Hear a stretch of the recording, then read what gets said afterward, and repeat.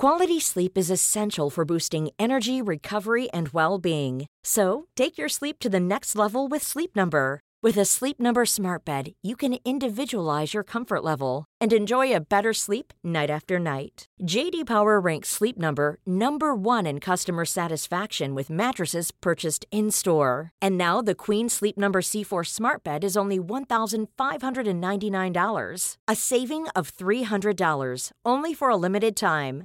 For JD Power 2023 award information, visit jdpower.com/awards. Only at Sleep Number stores or sleepnumber.com. Ryan Reynolds here from Mint Mobile. With the price of just about everything going up during inflation, we thought we'd bring our prices down. So to help us, we brought in a reverse auctioneer, which is apparently a thing. Mint Mobile Unlimited Premium Wireless. How to get 30, 30, bit to get 30, bit to get 20, 20, 20, bit to get 20, 20, bit to get 15, 15, 15, 15, just $15 a month? Sold! Give it a try at mintmobile.com/switch. $45 up front for 3 months plus taxes and fees. Promo rate for new customers for limited time. Unlimited more than 40 gigabytes per month. Slows full terms at mintmobile.com. Hej, Nicole Saboné är jag. Hemma hos Drage på Kungsholmen. Och jag ser att han har mig fastklistrad på sin dator. Eller, vi vet inte om det är jag. Kanske från ett tidigare liv. Men det är ju inte jag. Men samtidigt är det jag. Det är omslaget till Black Sabbaths första album. Med en bild av en brittisk gård. Eller en kvarn till och med. Där det står en kvinna med långt svart hår och ser mystisk ut och tittar rakt in i kameran. Ja, som ingen vet vem det är. Nej, det var väldigt många myter om vem den här kvinnan skulle ha varit. Ett tag sades det att hon var inte där när de tog bilden utan dök upp när de framkallade fotot. Men jag tror hoppas. Den historien tror jag inte riktigt sann. De lär ha hyrt in en skådespelerska för fototillfället. Men sen glömde de vem det var. Och ingen har lyckats ta reda på. Nej, jag har också försökt ta reda på vem det är. Men det är liksom inte... Det går inte att hitta någonstans. Men hon är besinningslöst lik dig. Alltså det är så stört. Det är ju riktigt sjukt faktiskt. Hur upptäckte du det? Jag vet inte. Alltså jag har ju alltid liksom lyssnat på Black Sabbath sådär. Och aldrig riktigt tänkt. Undrar om det var... Det var säkert någon kompis eller något som bara så här, shit, det ser ut som du typ. Och det gör det ju. Alltså det är ju sjukt likt. Alltså även om man zoomar in. Och sen tryckte ni egna klistermärken där ni skrev ditt namn istället för Black Sabbath med Sabbaths typsnitt. Exakt. Perfekt. Jag har alltid velat ha en t-shirt med det där motivet. Ja, det är fint. När jag skrev om dig första gången och du precis hade gett ut dina första låtar och lät ganska mycket mer indie-rock än vad du gör nu, så skrev jag att du lät så mycket som Broder Daniel att du måste ha blivit till på Emmaboda-festivalens camping. Men det stämde inte riktigt. Nej. Och det sen, var blev du till? Antagligen i Sölvesborg. Men jag sa alltid när jag var liten att jag hade blivit till på en färja till Oslo. Men jag vet inte varför. Men jag var ett väldigt konstigt barn. Åkte dina föräldrar på en romantisk resa till Oslo? Eller? Nej, jag vet inte var jag fick det ifrån. Jag sa ju också att jag var aborterad till folk. Alltså, och sen så gick jag runt typ på Konsum och sa att min riktiga pappa var Mats Folkesson som var någon sån här bilsäljare i stan. Det var inte lätt för mina föräldrar. Hur reagerade bilförsäljaren Mats Folkesson på det här? Jag vet inte om han vet om. Alltså det vet han ju säkert i och med att det var så en liten stad. För att jag gick runt och sa det till folk. Men jag vet inte, jag tror inte ens att jag jag vet inte ens hur Mats Folkesson ser ut liksom. Du hade ingen belägg för det här? Det är inte så att han är jättelik kvinnan på Black Sabbaths första omslag? Nej, absolut inte. Alltså jag har faktiskt ingen aning om hur han ser ut. Men jag antar att typ, jag hängde alltid med pappa när han och kollade på bilar. För att han hade alltid så här tjänstebil och så. Och då var jag alltid med honom när vi skulle välja ut. Och jag antar att vi var där någon gång och så snappade jag bara upp att han hette Mats Folkesson. Och så gick jag runt och sa att jag var aborterad. Aborterad alltså? Ja, absolut. Vad gjorde din pappa? Min pappa är ju civilingenjör i botten. Eller han är ju maskinare. Då jobbade han kanske på Valeo eller något sånt där. Eller så jobbade han på Ericsson, jag vet inte riktigt. Men han har jobbat inom liksom innovation och design så länge jag kan kommer jag ihåg. Och din mamma? Hon jobbar inom psykiatrin och alltid jobbat inom vården. Typ. Näst efter keyboardisten Jimmy Åkesson så är du den mest kända musikern som har kommit från fy fan. Sölvesborg. Har du gett dig stadens nycklar? Alltså grejen med Sölvesborg är ju att jag inte ser det som min hemstad alls. Jag vantrivdes ju där. Och har bara liksom, får bara panikångest när jag tänker på att jag har behövt vara där så länge liksom. Så jag ser ju Lund som min hemstad. Hur länge bodde du i Sölvesborg? Jag bodde där tills jag gick ut högstadiet. Men pappa flyttade till Lund när jag var 6 ungefär. Så jag har alltid haft Lund som en slags fristad. Men vad var det för fel på Sölvesborg? Nej men jag kände väl att jag inte passade in. Och det är tufft liksom. Och alltid känt att det är väldigt dålig stämning. Av någon anledning. Jag har bara inte trivts. Det har skavt liksom. Men varför kände du att du inte passade in? Var det för att du var aborterad? Antagligen. Och ingen ville typ säga vilka som är mina riktiga föräldrar. Nej men jag vet. Det är liksom bara någon slags en känsla, tror jag. Och jag var väldigt ensam som barn. Jag har aldrig haft liksom speciellt mycket vänner och så. Och det blir ganska tydligt i en liten stad när man är den som inte är med. Och jag gillade ju inte andra barn. Så för mig var det liksom fine att vara ensam. Men det var mest att jag tror jag kände mig väldigt utsatt där. Men till skillnad från Lund som kändes mycket mer så här högt i tak. Och det var lite mer space helt enkelt. Men var du gothrockare med svart läppstift när du var 5-6 år gammal? Så att det var det som gjorde... Nej,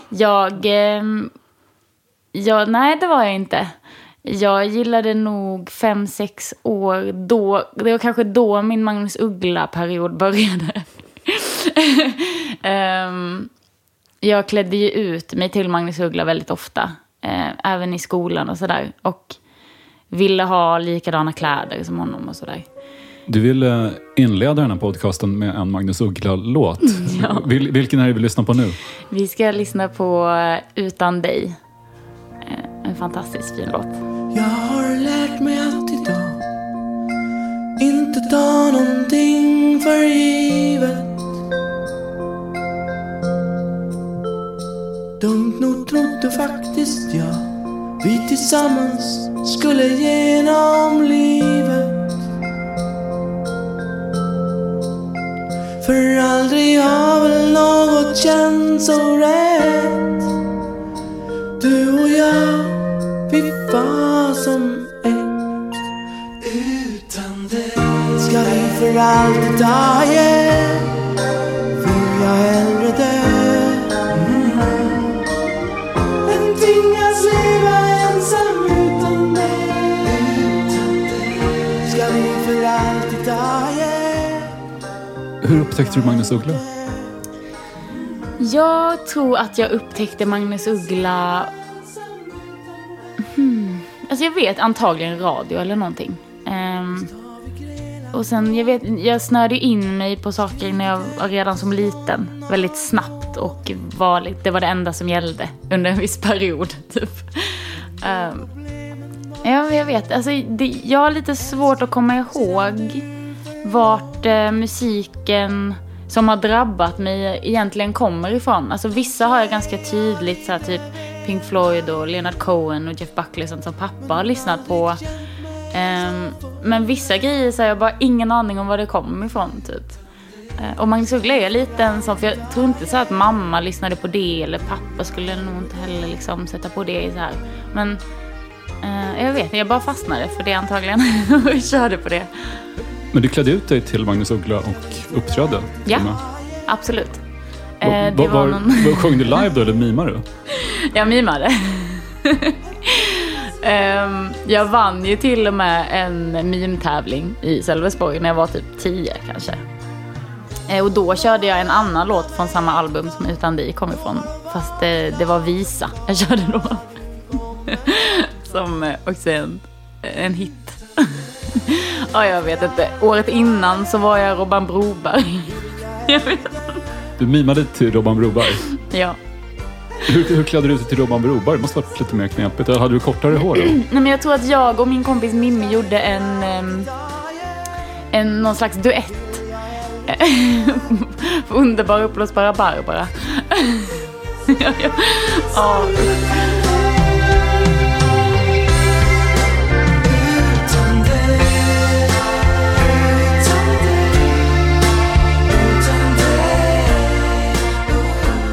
Jag har faktiskt inte hört den här Magnus Uggla-skivan förut. Men jag minns så väl när den kom, för omslaget är hans ansikte gjort av frukt. Ja. Med ett päron som näsa och vindruvor som hår. Och formgivaren Lars Sund som gjorde det omslaget gjorde även formen på tidningen Pop där jag arbetade. Så när det här omslaget gjordes så var Magnus Uggla uppe hos oss ganska mycket. Jag minns så väl att jag åt lite av omslaget när jag var hungrig. Jag käkade de här vindruvorna.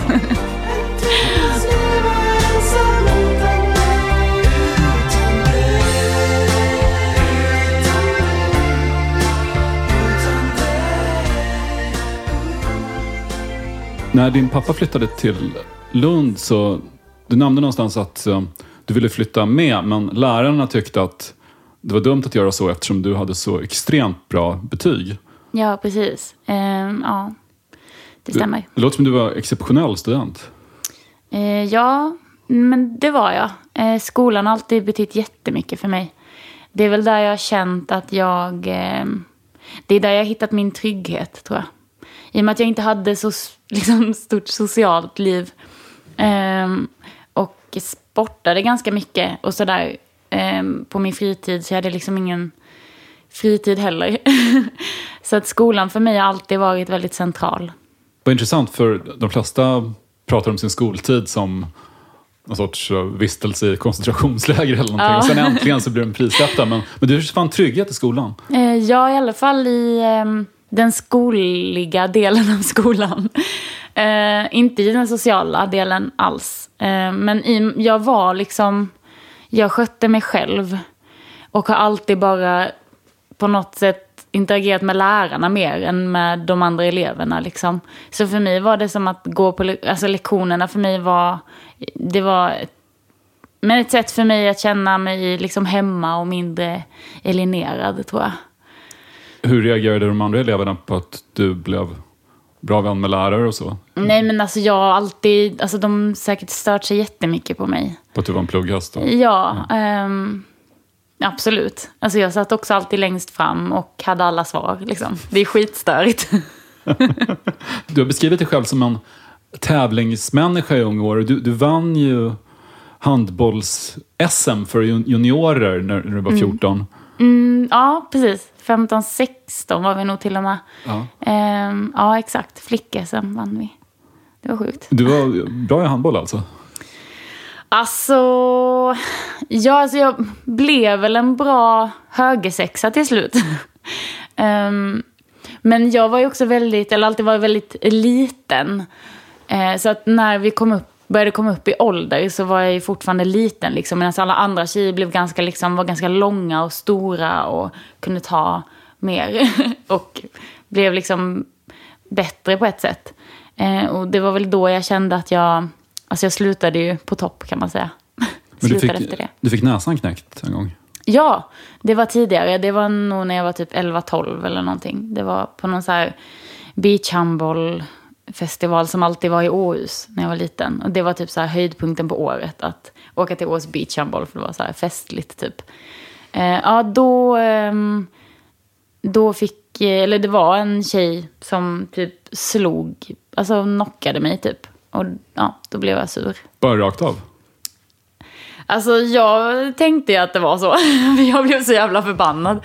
Men jag antar att det inte var meningen. Men jag slog tillbaka. Var det då du fick rött kort av domaren för att du skrek så fula ord? Yes, exakt. Nu lyssnar vi på Deadly Valentine av Charlotte Gainsbourg. With this ring I need with all my worldly goods at the end down.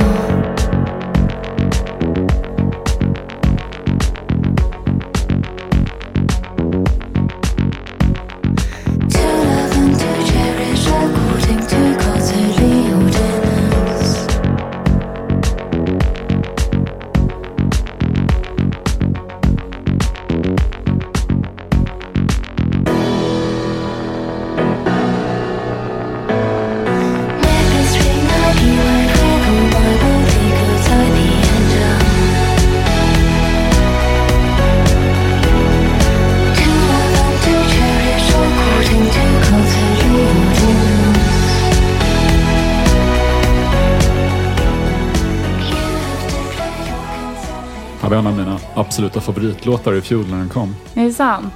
Kul. Hon älskar hennes röst. Och jag har älskat hennes röst sen... Hon hade ju ett ganska långt avbrott mitt i karriären. 15 år eller någonting. För hon gjorde sin första singel med sin pappa, Serge Gainsbourg. Den här Inceste de Citron. Lemon Incest som var skandalhit på 80-talet. Och sen var hon bara skådespelerska. Tills hon... Det kan det ha varit. 2006 gjorde hon plötsligt ett album. Och sen dess har hon varit lika mycket musiker. Jag älskar henne. Och jag tycker att den här skivan är det bästa hon har gjort, tycker jag.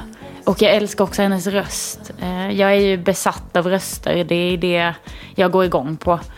Och jag älskar när artister liksom hittar ett nytt uttryck i sin röst. Det är väldigt intressant, tycker jag. Och det tycker jag att hon har gjort på den här skivan.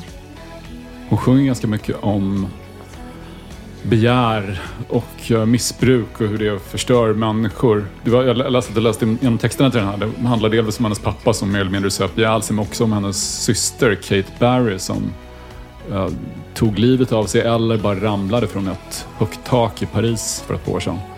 Det var en så hemsk tragedi.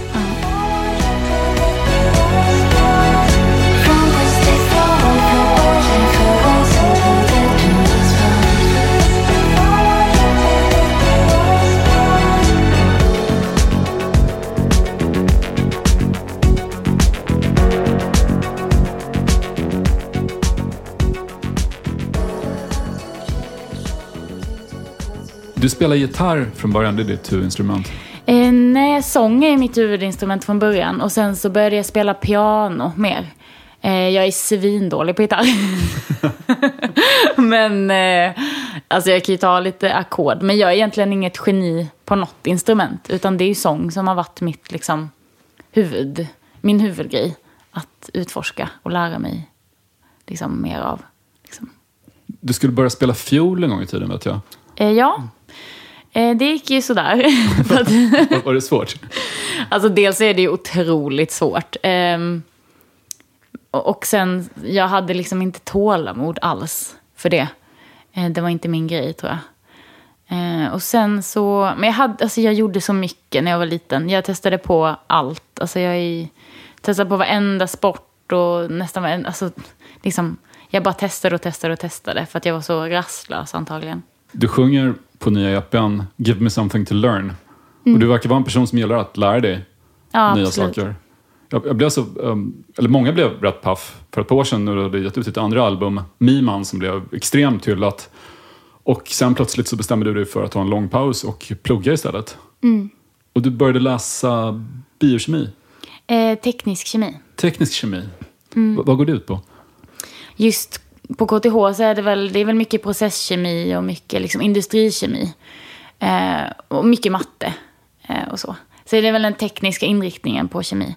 Medan nu har jag bytt till SU för att det är där jag vill gå min master sen. Så nu går jag kandidat i kemi så att jag är mer inriktad på liksom teoretisk kemi.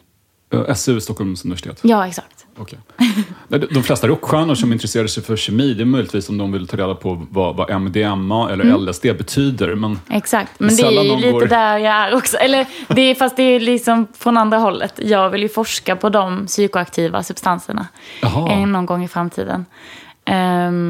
För alltså, vid behandling av depression och ångest och PTSD och sånt. Posttraumatisk stress. Ja, exakt. Jo, men det är väl, LSD var väl från början menat för att skapa liksom en artificiell schizofreni? Alltså Albert Hoffman som gjorde LSD, han visste ju inte riktigt att den var så pass effektiv. Eller psykoaktiv som han trodde. Nej. Utan han testade ju den och tog en otroligt hög dos. Det är väldigt kul att läsa hans tripprapport ifrån hela den stunden. Men absolut. Men sen så gjordes det ju massa bra forskning på LSD kring alkoholism och sånt som var väldigt framgångsrikt. Fram tills hela War on Drugs-grejen satte igång. Och de stoppade all forskning på både LSD och psilocybin. Vilket är jättesynd för att man förlorade i typ 30 år av forskning på grund av moralpaniken. Men när du är färdigutbildad kommer du kunna fortsätta den här forskningen från? Ja, jag hoppas den det. Ja, hoppas. Du älskade Magnus Uggla när du var liten. Men du valde ändå inte honom som coach sen när du var med i The Voice. Det var en tv-tävling i TV4 för 7 år sedan. Då ett antal artister, det var Carola, Magnus Uggla, Petter, Ola Salo, skulle coacha unga vokalister. Och alla, de fick då lyssna på sångarna utan att se dem och sen trycka på en knapp och då vände sig deras stolar så att de såg personen som sjöng. Och allihopa, alla i juryn tryckte på knappen när du sjöng. Men du valde Ola Salo ändå? Ja. Alltså jag hade nog bestämt mig för det innan redan. Och det var kanske där, det var lite anledningen till att jag ens sökte dit. Var för att jag visste att Ola skulle vara med. Kände väl någon slags själslig koppling, I guess. Det är ändå Ola Salo liksom. Och jag hade ju rätt. Han betyder ju jättemycket för mig fortfarande. Och ett otroligt stöd. Var det ett band du såg live när du var liten också? Ja, jag har sett dem flera gånger. Så det var ju mäktigt. Jag hade ju också en ARK-period såklart. Eller det har nog de flesta liksom tidigt födda 90-talisterna haft. Du är den enda av artisterna som var med i det programmet som egentligen har... Eller i och för sig, vinnaren Ulf Nilsson har fortfarande en karriär. Jag fick googla honom för jag hade inte koll på vem han var. Men han är ganska framgångsrik. Ulf Nilsson, det är bara det att det är lättare att komma ihåg någon som heter Nicole Saboné än Ulf Nilsson. Men i övrigt så... Det är lite som Darin i första Idol-säsongen. Att de andra är det inte så många som minns något av. Men däremot minns jag debatten kring The Voice. För det var ett kontrakt som deltagarna skulle tvingas skriva på. Där skivbolaget Universal fick 20% av kringförsäljningen. Alltså merchandise och sånt också. Samt att de skulle få den exklusiva, jag älskar den här formuleringen, den exklusiva rätten till artistens personlighet. Exakt. Ja, men det var ju helt värdelöst det där kontraktet. Jag kommer ihåg, alltså jag var så himla ung så att man fattade inte alls vad det innebar på det sättet. Men jag började ju fatta sen när jag väl fick skivkontrakt och liksom skulle börja liksom hela den processen, att alla runt omkring började få panik för att jag var fast i det här kontraktet liksom. Men jag lyckades, men folket runt mig lyckades ändå jobba runt det. Och till slut så nu är jag helt fri från det, eller har varit i några år. Så Universal äger inte din personlighet? Nej, tack och lov. Eller jag vet inte, det kanske de gör, vad skönt. Då kan de ta över. Jag gillade ändå lite att man fick verkligen så här Faust-vibbar av. Det var så här sluta avtal med satan-känsla över den formuleringen. Men Petter protesterade ju. Ja. Och han satt ju som en av coacherna i programmet. Exakt, han var ju stenhård i det. Och det är vi väldigt tacksamma för. Här är en låt som du gjorde en bländande cover av i det programmet.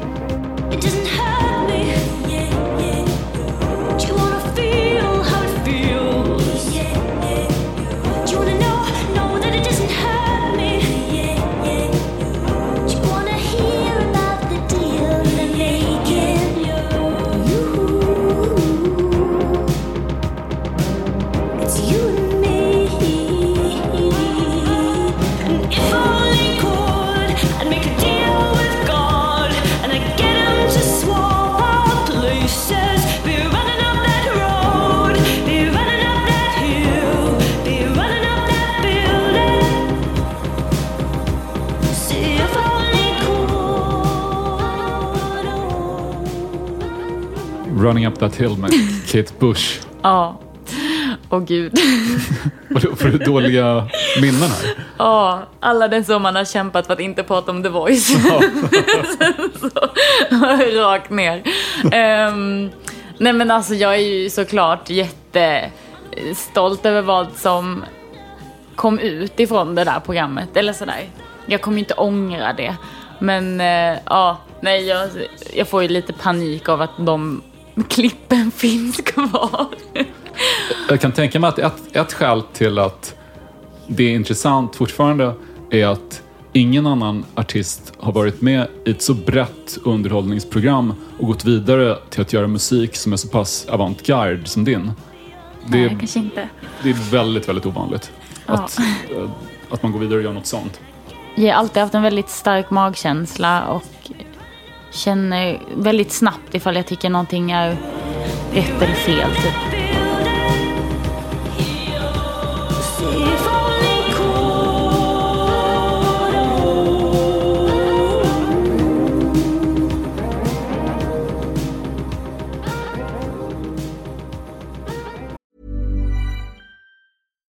Botox Cosmetic, out of botulinum toxin A, FDA approved for over 20 years. So, talk to your specialist to see if Botox Cosmetic is right for you.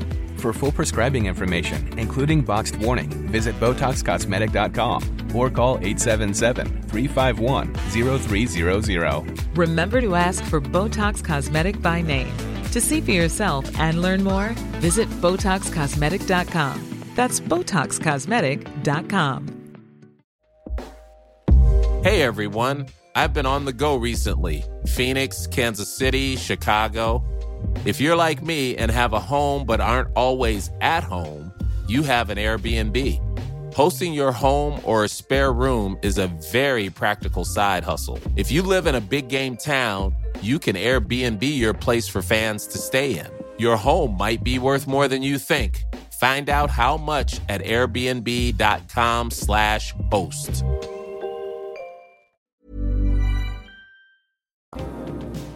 I våras var det någon som skrev till mig på Twitter: nu måste väl ändå Fredrik Strage börja rösta på Liberalerna när Nicole Saboné har blivit partiledare. Oj, just det. Det är så jävla sjukt. För en tredjedel sekund så trodde jag faktiskt på det. Så här, wow, har Nicole Saboné blivit partiledare för Liberalerna? Ja. Men någon hade bara läst att Nyamko Sabuni hade en liknande klang. Ja, nej men jag har hört det flera gånger. Och det är något, jag vet inte, det är någon grej med mitt efternamn som är väldigt svårt för folk att ta till sig. Alltså jag kommer ihåg första turnén jag gjorde. Det är väldigt, väldigt synd att jag inte fotade alla affischer och alla liksom felstavningar på mitt namn. Och jag kommer ihåg så här typ sista, vi gjorde ju typ så här 60 spelningar den sommaren eller någonting, det var så här brutalt. Och alla hade stavat fel på ett eller annat sätt på Saboné just. Och sen så kommer vi till det sista stoppet någonstans. Och så ser jag typ på affischen att det är rätt stavat. Jag bara, fan vad fett. Och så kommer vi till logen. Så de har skrivit liksom, alltså då var till och med Nicole felstavat. Alltså det var liksom ett U typ någonstans i Nicole. Och man bara så här, men jag fattar inte. Det är väl inte så svårstavat namn? Nej, alltså absolut inte. Och jag tänker så här, det är ju en googling away. Men jämför med designen Andy Mühlmeister. Där har du ett svårstavat namn. 100%, ja. Men är det franskt eller libanesiskt? Saboné? Det är libanesiskt från början. Men pappa han är född i Libanon men uppvuxen i Frankrike. Men absolut, hans familj härstammar från Libanon. Vilken del av Frankrike är han från? Södra. Montpellier typ. Jag blev lite paff när jag googlade dig. För det finns Wikipedia-sidor om dig skrivna på, och det är inte språket man förväntar sig. Det finns Wikipedia-sidor om dig skrivna på svenska, franska, färöiska och västfrisiska. Västfrisiska är ett språk som talas i en region av Nederländerna. Däremot inga på engelska eller tyska som jag trodde. Men har du uppträtt på Färöarna? Nej. Nej, absolut inte. Vad sjukt. Det måste jag göra nu. Det är ju nästa stopp. Och Västfrisian? Nej, inte. Jag tror inte jag har varit i Nederländerna överhuvudtaget. Men för 2 år sedan spelade du på Wave Gotik-träffen i Leipzig. Världens största gothfestival. Hur var det? Nej men det var kanske den värsta spelningen jag gjort i hela mitt liv. Nej men alltså grejen är så att jag har aldrig varit så inne på got. Eller så här, men det är en fantastisk festival. Otroligt fin och så här, min basist Emmis, hon har liksom snackat om VGT i liksom sen vi började. Hon bara, vi måste dit, bla bla, och nu äntligen hände det. Och då så, men grejen var så här, vi åkte utan backline, alltså vår egna backline, så vi skulle liksom hyra in allting som man gör ibland när man flyger och bla bla bla. Och då var liksom allting vi fick var typ fel. Och sen så var ljudet, och vi har in-ears när vi kör, och hela mixen var helt liksom den bara typ försvann och det var så jäkla varmt och det var liksom så att det var en sån spelning som man fick kämpa sig igenom typ. Men jag har ändå sett så här lite klipp ifrån den och det låter ändå helt okej. Men det var mer känslan var liksom bara fy fan. Wave Gotik-träffen ska ju vara den enda festivalen i världen som har en speciell parkering för folk som anländer i droska. Ja, det är så fint. Och de har också en så här jättefin så här picknick någon av dagarna där alla så här klär upp sig jättefint och liksom kommer dit med sina familjer och liksom sitter och har det. Ja, men det är en fantastisk festival. Alla borde åka dit någon gång och bara få uppleva det. Förra skivan Miman var ju ganska gossen då. Det är en absolut mörkt album döpt efter rymdskeppet i Aniara. Ja, eller det är järnmaskinen som de anser gudinnan. Ja, precis. Just en stor dator. Ja, exakt. Och vad gör de med den här datorn? De tillber henne. Eller. Och till slut så går hon ju sönder för att de lägger så mycket press på henne. Så hon kollapsar. Och mänskligheten driver vidare genom rymden utan mening eller mål. Exakt. Eller de hittar ju mening på skeppet och sammanhållning på ett sätt. Men de vet ju också att de kommer dö. Liksom. De är på väg mot döden. Den här romanen känns ju mer och mer som en passande analogi för mänskligheten. Absolut. Alltså, han var ju... Den är ju... Det som jag älskar med Aniara är att den fortfarande är så himla... Eller, det är väl kanske inte det man ska älska med den. Men det är väldigt kraftfullt att den fortfarande är så aktuell. Och att han kunde förutspå hur vi behandlar vår jord och våra medmänniskor på ett sätt. Jag uppfattade nya EP:n Come My Love som lite ljusare ända tills jag läste eller lyssnade ordentligt på texterna som verkar handla om kärlek som dör eller kärlek som aldrig ens har börjat leva. Mm. Det är en ganska sorgsen skiva. Ja, det var det enda som... Det är liksom... Jag har inte gjort musik på så länge. Och när jag började göra de här låtarna med bland annat Emil som en av mina bästa vänner så var det som att det var det enda som fanns att ta av. Det var det jag gick igenom och det enda som fick plats. Det ska kanske inte vara för djupgrävande, men du var ju tillsammans med Kitte i Kite i flera år. Exakt. Och du jobbade även med Niklas Stenemo, sångare i Kite. Ja. Och så jag var tillsammans med Kite kan man säga. Du var ihop med Kite, som är ett favoritband för alla som lyssnar på den här podcasten. Oh. Jag hörde en historia om hur du gjorde I Surrender, en av dina första låtar. Jag vet inte om det är helt sant, men jag har ändå berättat det för alla jag känner för att jag tycker att det är en cool historia. Men enligt den här versionen av historien då så skulle... De gjorde den här I Surrender som en Kite-låt. Och sen tyckte Niklas Stenemo att den passade bättre för dig, så han gav dig låten. Och sen blev Kitte, andra halvan av Kite, arg och sa, men vadå, du kan inte ta den här fantastiska låten och ge det till någon tjej som inte ens jag har träffat. Hur kan du göra så här mot mig? Och sen träffade Kitte dig och boom, blir jättekär. Ja. Kanske det.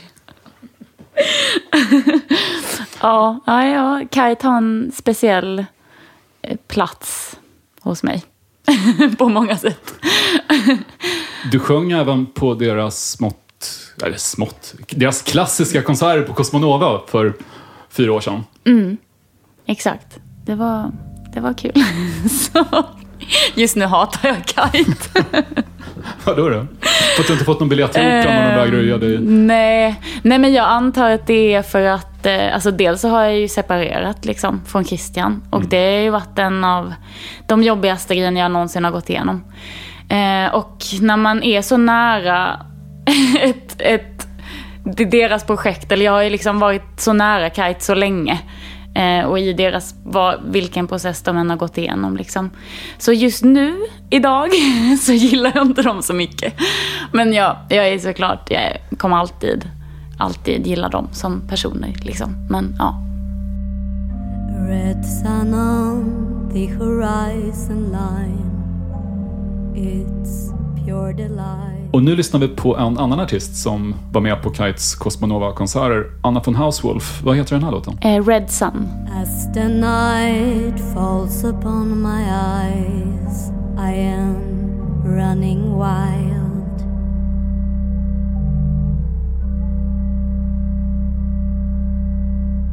When there's none to hold me tight. Den svenska kyrkorgeldrottningen, Anna von Hauswolf. Det är det bästa vi har, tycker jag. Hon hänger här inramad på väggen bakom mig. Ja, jag såg det. Hon är ju... Alltså Anna för mig, dels så, nu blir det lite känslosam, men hon betyder så otroligt mycket för mig. Både som privatperson och som artist. Och jag bara tycker att hon är så otrolig på alla sätt. En fantastisk konstnär och en fantastisk vän. The heart among the heart of man. Can you hear the sound? Nej, men hon har lärt mig att jag betyder någonting. Att jag är värd att bli uppskattad. Liksom. Sådär. Och hon har lärt mig att lita på det jag gör.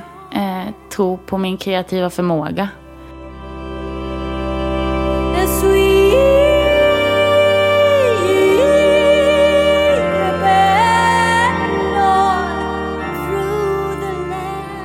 Jag såg en konsert med henne i Allhelgonakyrkan i Stockholm.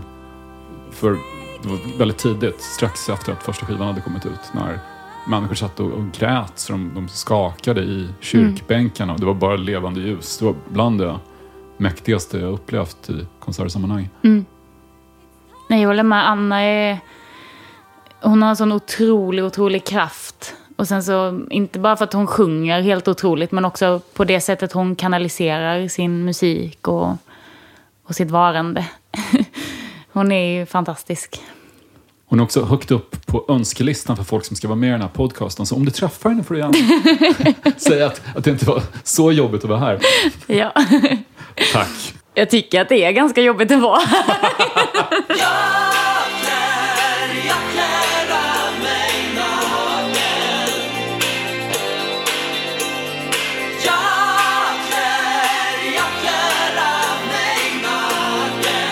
Här är en låt som du framträdde med på Konsum i Sölvesborg när du var 5.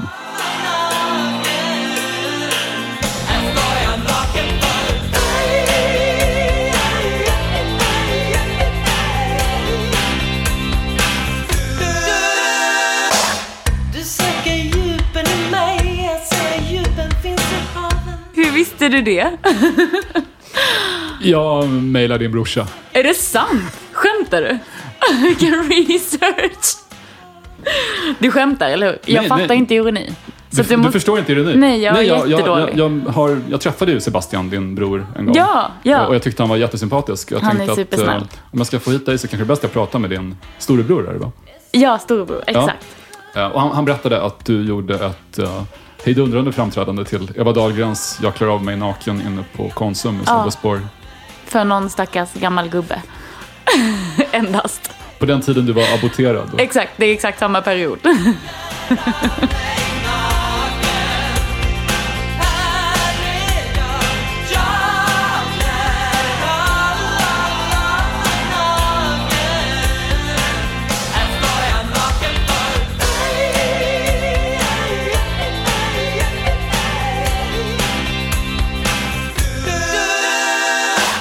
Hur mycket betydde Sebastian, din storebror, för dig? I de tidiga åren jättemycket. Han var min absoluta idol. Sen så började jag ogilla honom ganska starkt på typ mellanstadiet och högstadiet.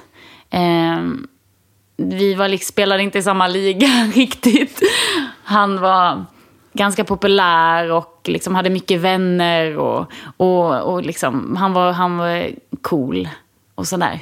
Och jag ville bara vara med och fick typ inte vara med. Men nu som vuxen så betyder han ju enormt mycket. Han är ett jättestort stöd. Och väldigt fin människa att ha nära. Han sa att han kunde ta åt sig äran åt att ha fått dig att lyssna på lite mer alternativ musik. Men att du väldigt snabbt blev mycket coolare än honom. Sa han det? Ja. Det stämmer ju. Nej, nu är det nog the other way around, tror jag. Det är jag ofta som tipsar. Han är lite större också, för att han är sån, om man tipsar om någonting och sen så tar det honom lite tag. Och sen blir han så här, typ som Nick Cave, en av de grejerna som jag blir så provocerad av honom ibland. Inte Nick Cave, utan av Basse då, som vi kallar honom. Nej, men det är så att jag började lyssna på Nick Cave ganska tidigt, alltså kanske 15-16 år typ. Och nu så fick jag typ såhär, nu kan jag få så här meddelanden ibland bara, du vet att Nick Cave har släppt nytt album, va? Och jag bara, alltså jag kan bli så jävla sur. Alltså jag kan typ såhär inte svara på 2 veckor för att jag bara såhär, vad tror du? Du lilla elitist. Ja, alltså 100% i det fallet ja. Men jag älskar honom. Han det är bara storebror som tänkte, men bäst att tipsa syrran om att Nick Cave har släppt en ny skiva. Ja, alltså av ren välvilja. Men nej, jag blir bara provocerad.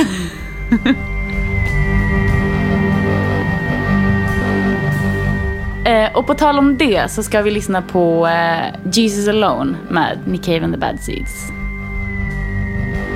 You fell from the sky and crash landed in a field near the River Adur.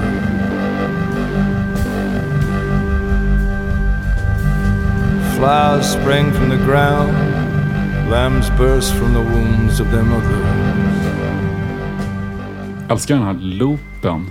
Ja. Dunkla bruset. Mikrokorg. Mikrokorg? Du är som syntnörd att du känner igen instrumentet direkt. Nej, jag bara var tillsammans med Christian för länge. You cried beneath the dripping trees, a ghost song lodged in the throat of a mermaid.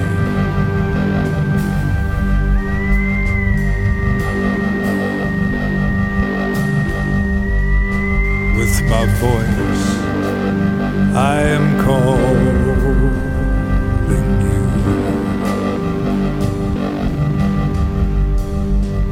You're a young man waking covered in blood that is not yours.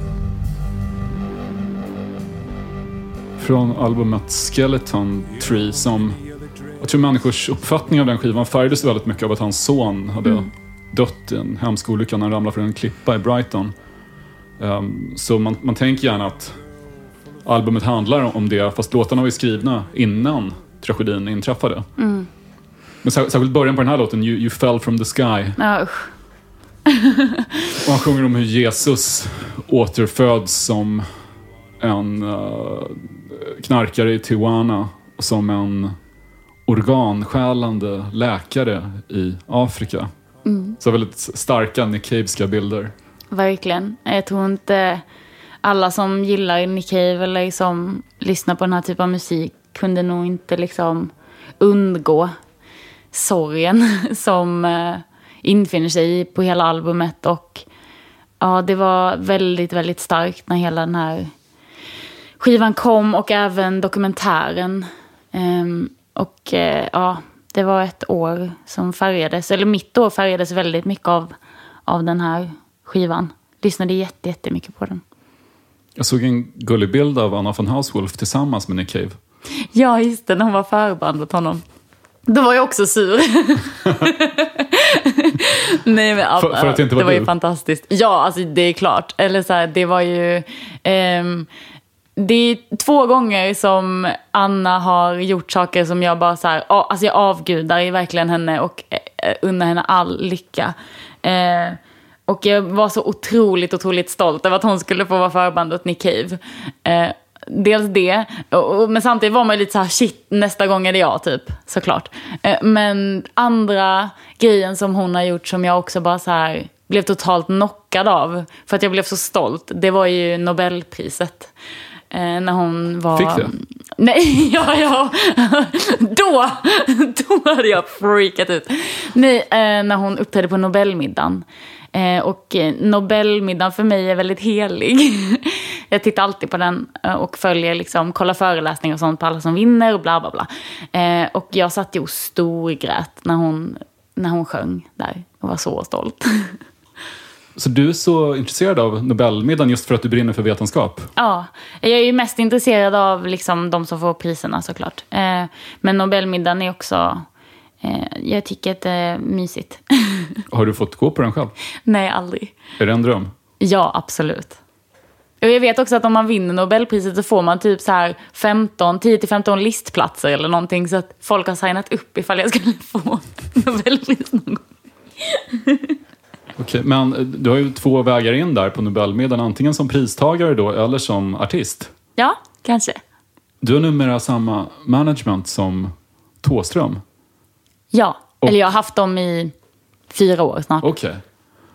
Och din ena manager och även musikaliska medarbetare är ju Per Hägglund som var keyboardist i Imperiet. Mm. Är det ett band du hade någon relation till? Ja, jag älskade både Imperiet och Ebba Grön när jag var liten. Jag hade en jättelång Ebba Grön-period. Jag kommer ihåg att jag hade en jätteturkos Manchester-ryggsäck när jag gick typ i 3:an eller något sånt där. Och då hade jag så här klottrat ner den med så här olika textrader och även skrivit liksom Ebba Grön över hela väskan. Och sen så hade jag, för att grejen var så att jag började fatta att det var så coolt med så här pins och sådana grejer. Så jag försökte liksom samla ihop massa pins. Och då så bara tog jag liksom pins som delades ut på stan. Och då kom jag ihåg att jag gick runt liksom med den här Ebba Grön-ryggsäcken och sen en ja till euron pin på. Och fattade liksom inte alls vad det innebar. Jag hade också en Adidas-ryggsäck som jag skrev Imperiet på med spritpenna när jag gick i 7:an, tror jag. Fint. Men Per Hägglund var, tyckte jag, nästan tuffast på scen. Han hade lång, blond, röd lugg som han skakade när han spelade keyboard. Han är cool. Jag älskar Per. Har du träffat Thåström mycket? Inte mycket. Jag har träffat honom på... Jag vet att han var och såg mig när jag spelade på Music and Arts. Då träffades vi lite efter det och sen så på någon konsert och sådär ibland. Men jag har inte hängt med honom privat. Har någon gjort det, eller på så här? Jag läste en bok av Neil Strauss, en journalist som skrev den här Mötley Crüe-boken The Dirt. Och där berättade han att han alltid ställde samma fråga till alla artister han träffade. Han frågade om, skulle du kunna skriva världens bästa låt och sen bara lägga undan den utan att låta någon annan lyssna och vara nöjd ändå? Och nästan alla svarade nej på den här frågan. Förutom PJ Harvey. Hon hade inga som helst problem med det. Hur är det för dig? Nej, men jag skulle nog kunna lägga undan den. Absolut. Man har ju... Jag vet inte... Alltså, har man redan fattat då att det är världens bästa låt? Eller du vet det. Ja, man vet det innan. I din själ och i ditt hjärta så vet du det här. Jag skulle nog kunna lägga undan den. Jag har inga problem med det alls. Och sen vill jag göra som PJ såklart. Vem vill inte det? Här är en låt som du har sjungit live ganska många gånger.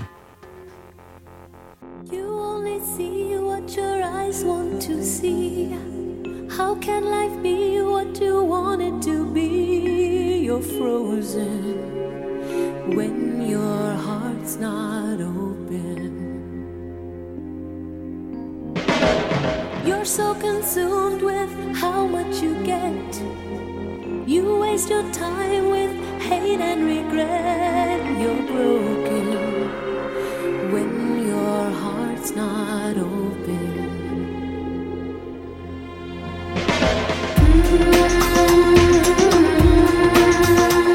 If I could melt your heart,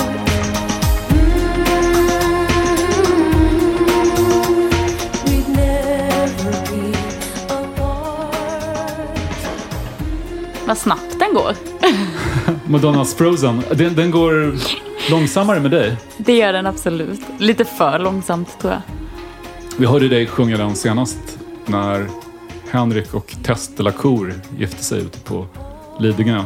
Då uppträdde du med Kite och gjorde först Bruce Springsteens Tougher Than the Rest och sen sjöng du Madonnas Frozen. Det hade jag förträngt. Men det gjorde jag ju. Förträngt? Det var ett magiskt bröllop. Det var också vid den här tidpunkten när jag faktiskt trodde att Kite skulle lägga av som band. Men det har man väl alltid trott.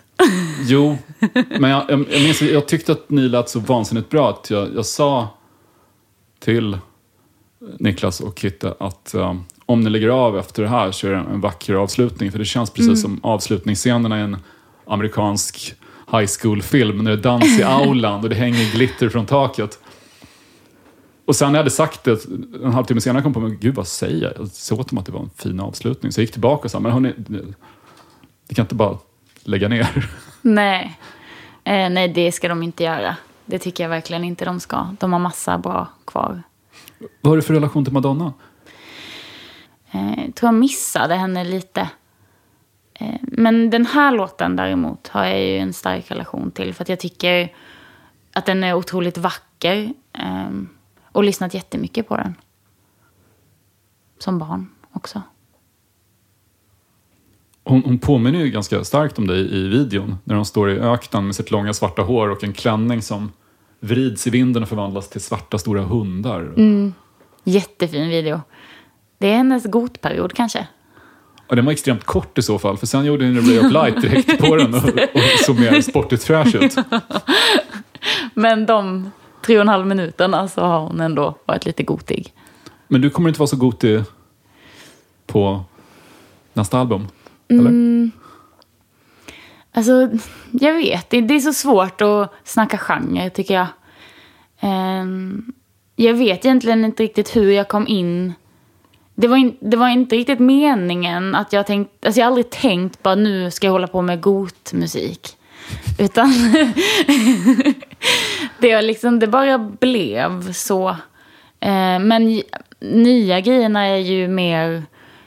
Det är inte lika liksom, bombastiska trummor. Det är inte så gitarrdrivet. Det är inte lika liksom, stort på det sättet. Utan för mig känns det lite mer introvert och organiskt. Och mer liksom, träigt på något sätt. Träigt? Ja. Det låter jättekul. Stråkigt. Stråkigt, okej. Mer akustiskt kanske. Ja, kanske. Det är ju inte så jätteakustiskt poddat, men det ska nog låta så. På tal om got, jag har noterat en sak idag med dig. För i nästan alla intervjuer jag har hört med dig tidigare så säger du ett ord hela tiden som du inte har sagt alls här. Du brukar säga att gött. Är det sant? Men det är som ditt favoritord som du hela tiden... Jaha, det... Att något är gött, det känns gött. Undrar om det är för att jag umgått så mycket med smålänningar. De säger det mycket. Göteborgare också, men mycket smålänningar. Ja, och nu umgås jag inte så mycket med smålänningar längre. Men jag tycker ändå att din dialekt känns smått småländsk. Ja, folk har svårt att placera mig. Blekinge är i och för sig, men... Ja, och jag har ju någon slags blandning. Alltså jag pratar ju inte som min mamma. Och jag pratar inte som min pappas fru som är från Lund. Jag har ju någon jättekonstig blandning. Liksom. Det är ändå lite Jimmy Åkesson i det. Alltså, nej, för fan. Jo, men själva språkmelodin har ändå ett... Usch, det är det värsta jag har hört. Nu går jag. Ja, jag måste faktiskt börja dra mig för att jag ska... Du blev bara sur för att jag sa att du lät lite som Jimmy Åkesson. Jag blev otroligt sur. Jag menar bara själva... han är ändå från Sölvesborg. Ja, men det får man säga att han är. Jag säger ju aldrig att jag är från Sölvesborg för att jag känner mig inte så. Det känns inte så. Jag blir typ sur när folk säger att jag är därifrån. Jag fattar att jag är född där och liksom bott där. Men jag kommer aldrig säga att det är min hemstad. Sölvesborg is a state of mind. Japp. Tack så hemskt mycket för att du kom hit, Nicole. Ett oerhört nöje att prata med dig. Ja, tack för att jag fick komma. Det var kul. Find my own way to grow. Find me treasures of gold. Den här podcasten produceras av Lejon Media. Producent var Daniel Bäckström och Nicole Saboné var hemma hos Drage.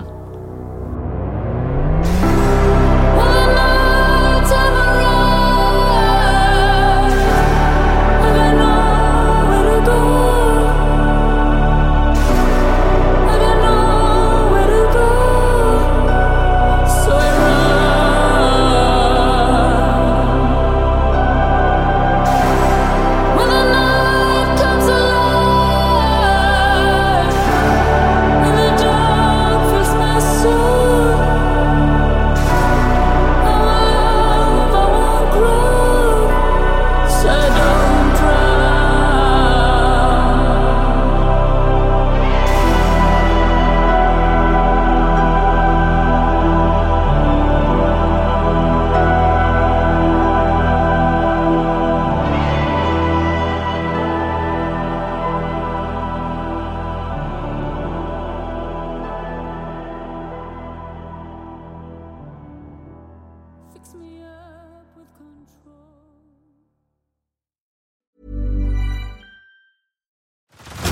Head over to Hulu this March, where our new shows and movies will keep you streaming all month long. Catch the acclaimed movie All of Us Strangers, starring Paul Mescal and Andrew Scott.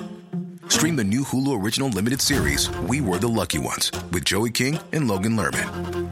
And don't forget about Grey's Anatomy. Every Grey's episode ever is now streaming on Hulu. So, what are you waiting for? Go stream something new on Hulu. Pulling up to Mickey D's just for drinks? Oh yeah, that's me. Nothing extra, just perfection and a straw.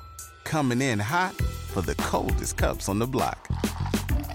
Because there are drinks. Then there are drinks from McDonald's. Mix things up with any size lemonade or sweet tea for $1.49. Perfect with our classic fries. Price and participation may vary. Cannot be combined with any other offer. Ba-da-ba-ba-ba.